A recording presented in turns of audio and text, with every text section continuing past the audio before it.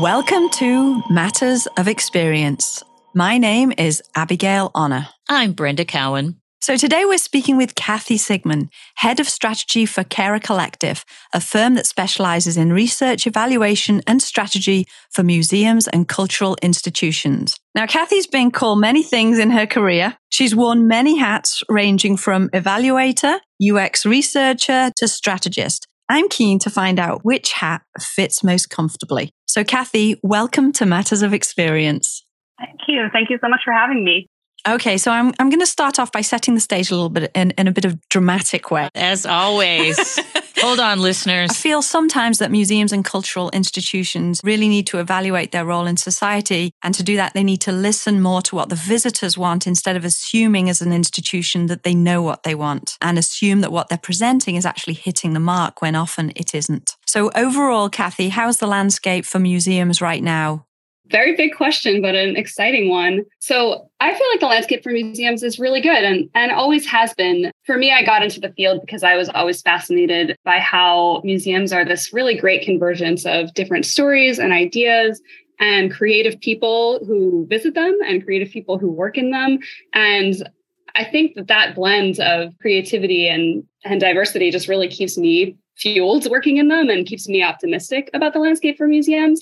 And you mentioned, thinking about the idea of whether what they're doing really hits the mark. Not everything is always going to, but that's okay. I feel always optimistic that as long as museums are listening and learning, then the landscape is always going to be really good. And there's always an opportunity to grow from any experience. Cathy, with your work, you aim to help museums, as you put it, make a positive difference in everyone's lives. And that's a very lofty, very important ambition. And we would love to hear, how do you think a museum can make a positive, lasting difference in someone's life? And how do you capture everyone? Well, it is a lofty ambition. I'd say that it's not just my own. It's one that I share with all of my teammates at Kera Collective. And I feel that's important because working as a team is really essential to how we work. But I think that that's also not an ambition that's unique to our firm and our way of working. I think no one would be in the museum fields doing whatever it is the amazing work they do is if they didn't believe that there was a possibility that museums could make a positive difference in someone's life, right? It's kind of like, what's the point? Why are you here if you don't believe that as well?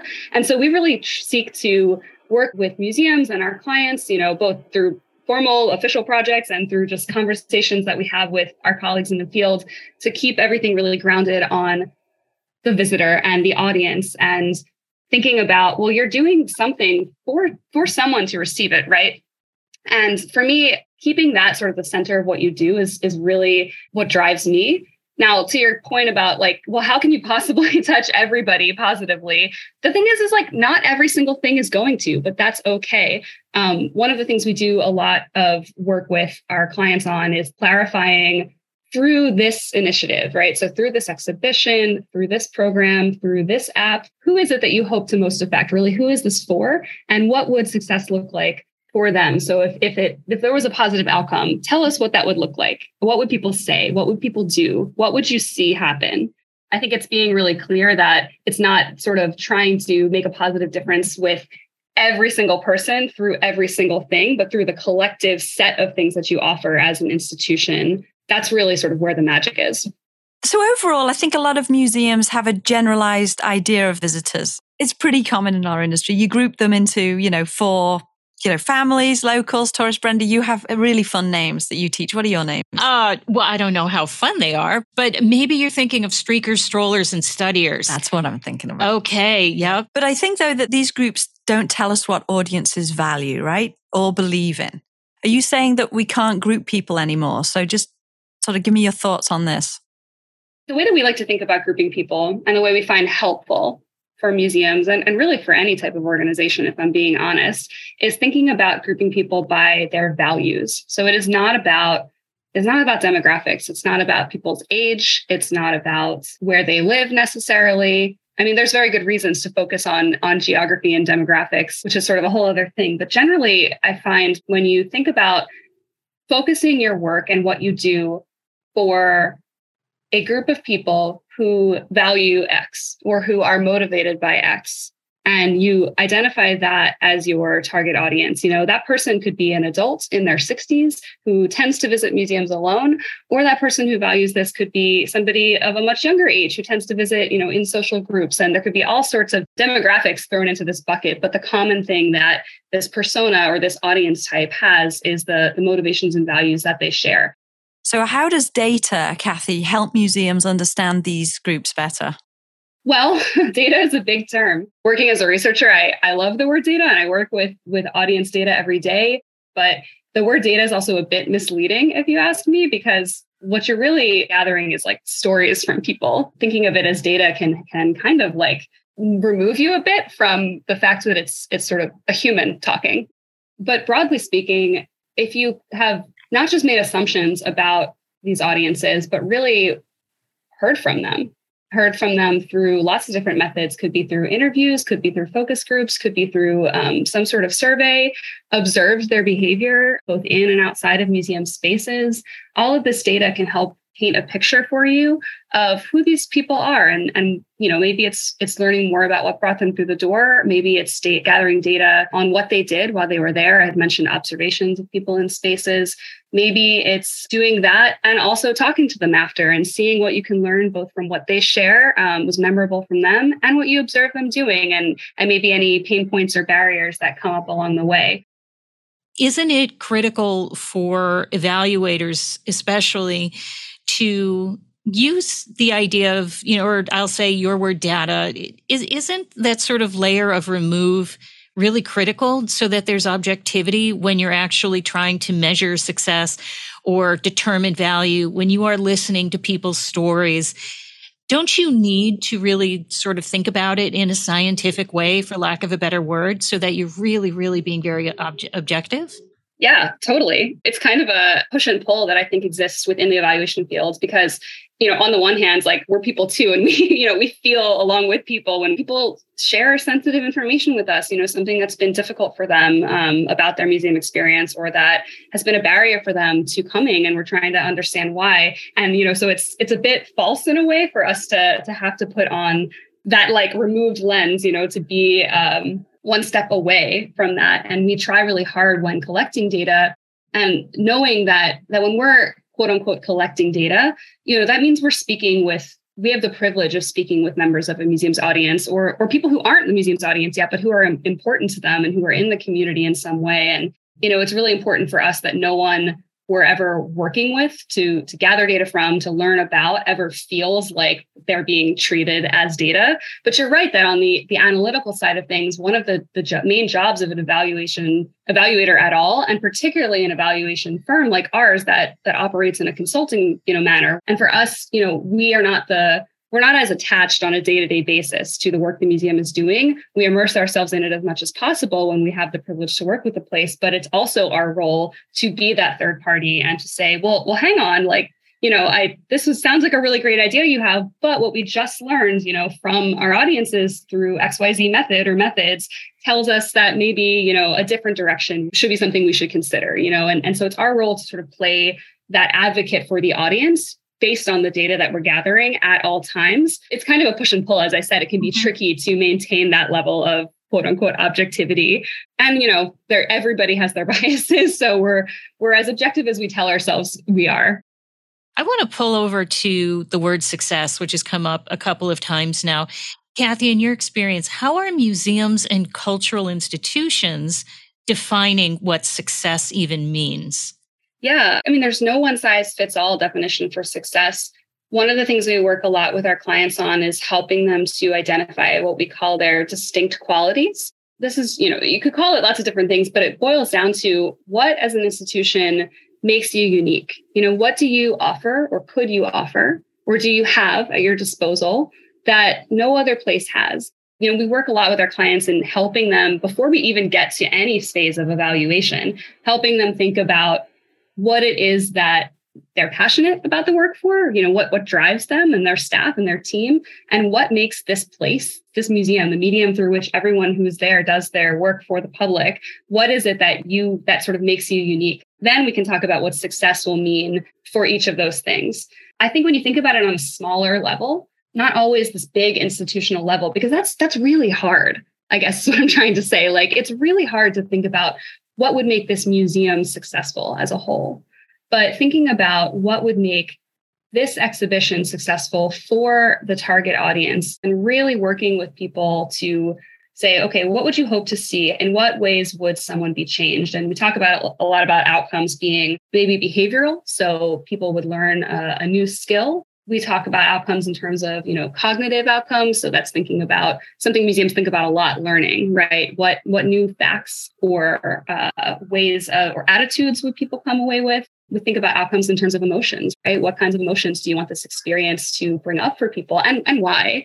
And then we think about, okay, well, so those are the outcomes that you've defined would be successful. Let's talk about what would you see people do? What would you hear them say? Sometimes it kind of is easy, but some of the outcomes, it's like, well, that's not measurable. That's not, we'll never know if that's actually happening. That's the outcome we're aspiring to, but it's not measurable. And we'll say, no, it is. We can think about the kinds of things that people would say. What are some of the words they would say to describe this thing? If you want them to think about, outer space in this new particular way, well, let's talk about how, what kinds of questions might they ask? And we try to get really specific with let's talk about success in the context of this initiative you're working on now, because I think that when you do that and you do that regularly as part of your practice as a museum, for each new thing that you do, there's a purpose behind each of it.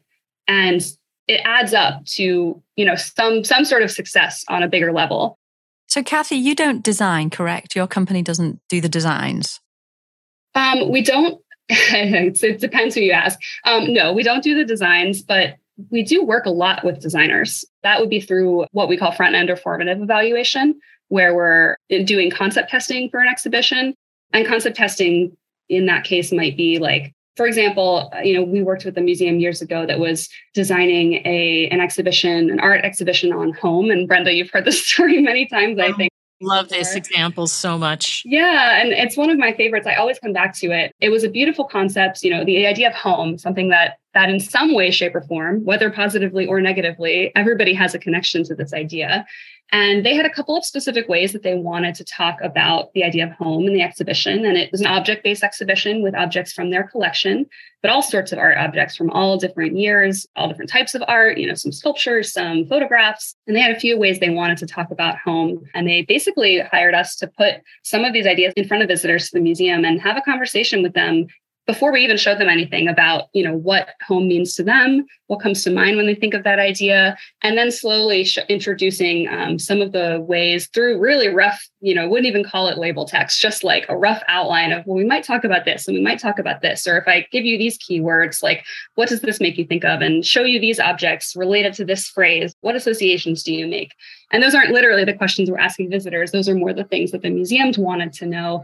And through some really cleverly designed interviews, we're able to extract so much information that helped to shape designs. So we were able to understand, what kinds of associations people visiting the museum currently make with the idea of home, what objects that the museum had selected really do evoke an idea of home for people and which don't and why, what kinds of questions people are asking about the idea of home and what they wonder about other people's experiences of home. All this to say, we do a lot of sort of concept testing and front-end evaluation early on to help shape designs. And then we do prototyping in a more formative sense. That could be hands-on prototyping or even really specific message testing when you're at, maybe 60% design, something like that. Yeah, because I was thinking as you were talking your process, you do an awful lot of research and obviously work closely with museums and cultural institutions. There's a huge difference, though, from getting that list together and everything looks fantastic for you, everything looks great for the institution, but then the implementation, the design, is definitely a completely different stage. And I believe things can get lost. Things can get lost in translation. And if there's not a lot of coordination, and if you're not there in some way, shape, or form, I can imagine that, a separate design team could interpolate the findings you have in a very different direction or completely ignore them. Yeah, and you're totally right. I've seen it happen. But that needle has moved a lot in my experience with designers and museums. We used to have to fight for for that presence with design teams, maybe a lot more. And I'm happy to say that at least in my small window of experience, that has started to really shift. Lots of people can't quite pinpoint, like, what's the point of human-centered research? And really, it's to be the advocates for the people who are going to experience the thing that you are designing, right? And, we're not here to be these sort of like data dictators and saying you have to do it this way because the data says. We're sort of here to help guide and shape, just making sure that every decision is made with the audience in mind. And sometimes we have big gaps in our knowledge about, what an audience's reaction is going to be to something. Or, as I mentioned, the motivations of this particular audience. An exhibition, for example, might be being designed because there is, on a global scale, a lack of knowledge, about a really important topic. If you don't bring people along for the ride, they don't feel like it's something that's made for them. But you also are kind of designing a bit blind and working based off assumptions. So I really see the role of designers and, evaluators / UX researchers / human-centered researchers / strategists, call them what you will. But I really see that tie between designers and data gatherers and synthesizers as really, really strong. On another note, tell us about a situation that you've been in, because I'd be willing to bet that you've been in this situation where an institution is asking something from you and you know that what they really need doesn't match with what it is that they're asking you to do. Well, I'll say that this happens, but it doesn't happen because any place is like completely, has no idea what they need. And we're the ones who can come in and tell you how to do everything. I find that this happens in a very specific situation. It's when we get contacted, an email from somebody or a message of some sort about possibly doing a study, or whether it's an RFP that's very, it explains what the thing that they would like evaluated is, but then it's very prescriptive on the methods that should be used to gather the data. We want this many surveys with a sample size of this, and, this many interviews done exactly with these people. It's not to say that those methods are necessarily always a bad recommendation, but oftentimes we really like to get as many questions in early as we can, because we find out more information later about oh, you're really actually wondering about this. Well, if that's the case, and this is what you would need to help you move forward in your design work, or to help you make decisions about how to do this program differently for its next year, then we really should think about maybe not doing a survey, because a survey, while it gets you a lot of data really quickly, doesn't really go deep with any one individual and doesn't get at, the nuance of people's experiences. Maybe we need to do focus groups instead. Sometimes people have the best of intentions and they know what questions they've got, but they don't quite know how to go about answering them. Yeah, we also sort of see an institution will come at the very beginning and think that they actually have one set of problems that they need to solve. But from our research, it turns out that it's actually not the right set of problems. And guiding them along this almost journey of self-discovery is really hard, because I think as we are in our individual lives, what we want to be and what we are often two very different things. Bringing those two things together and being real, keeping it real, and understanding sort of what problems you need to solve is often really difficult. Have you ever experienced clients that are potentially coming thinking that if they can solve this set of problems, then it'll fix everything, but actually when you've done the research, you've realized it's a totally different set of problems? In general, yeah, I think this kind of thing happens all the time, that sometimes this happens that an institution wants to go straight to doing evaluation. They want to go straight to some form of measuring. And we find that it's almost too early to do that what really needed to be done and needs to be done is a defining of who this exhibition or who this program or who this initiative is for. So defining of audience, and then really articulating sort of the why, the outcomes that you hope for, and doing all of that before you go out and just measure for the sake of measuring. I find that kind of thing comes up quite a lot. But yeah, it's definitely sort of, we're always learning as we go with clients and getting to know, because we're not there every day. That's a consulting thing as well, that it sounds like you've experienced too, where there's often sort of a second layer to peel back of what's really going on. And it's as you begin the work that you start to realize that there's a lot more to it. And so that's a part of being adaptable. And we try to be very flexible in our strategy and evaluation work. So let's think about success from your personal perspective. You can have a happy client, you can have a happy institution, but you know you're not happy. And I know there's been instances because there's always those instances. So when you think back to those moments, what is it that real success, for Cathy looks like? So it's funny, for being such an audience advocate through our work, I often don't get to see the end result, especially when we are working primarily on those like front end concept testing and more formative prototyping or sort of testing designs as they're further along. That's still early, and it's before the thing is out there for the world to really experience at scale.